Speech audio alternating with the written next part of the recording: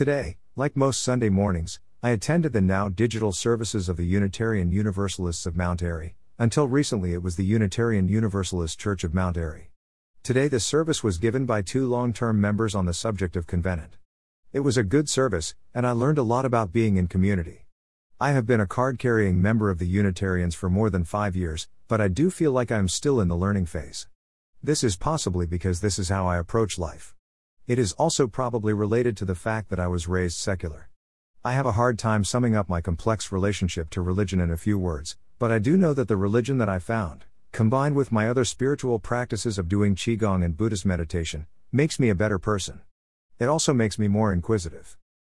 I am heavily influenced by the Gnostic Gospels. The Gnostic Gospels can help people think in new ways, critical for this time. Consider that gnosis is the common Greek noun for knowledge. Perhaps, the reason the Gnostic Gospels are scorned is in the name, Gnostic, knowing. Apparently, it is heretical to know your own truth. The Gnostic Gospels were discovered in Nag Hammadi, Egypt in 1945. There are some conflicting theories about when they were first written, but some historians say that they were written before the New Testament was written. The Gnostic Gospels were known throughout history, particularly in the Middle Ages, but were always banned by the Church. Lately, I've been thinking of the Gospel of Mary written by Mary of Magdala and found in fragments. I've decided to post a short excerpt from my novel They, a biblical tale of secret genders Adelaide books that were inspired by the Gospel of Mary. Mary looked dejected. Thomas wanted to cheer her up. "It does not matter," Thomas said. "You and I are Yeshua's favorites.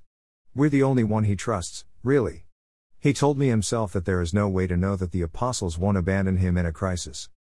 "That's true," replied Mary. "Besides, we'll be traveling with Yeshua when he performs his miracles. There's nothing that Peter can say that will change that." Mary nodded and then spoke. "Peter treats me like an adversary. But I am trying not to respond with anger. For one thing, it would tarnish the feeling that I hold for Yeshua. I do feel that he can truly save us. Also, I know that the angry person's wisdom is the seventh power of wrath." "What are the first 6 powers?" asked Thomas. "The first form is darkness, the second, desire, the third, ignorance, the fourth, death wish, the fifth, fleshly kingdom, the sixth, foolish fleshly wisdom, and the seventh, as I told you, the angry person's wisdom." Mary picked up her basket and glanced back toward the temple. "I should go before the meeting is over and the men come out." Thomas looked at Mary with respect bordering on awe. Mary was wise, to be sure. She had much to offer. To learn more about my novel They, a biblical tale of secret genders, published by Adelaide Books New York/Lisbon, click here.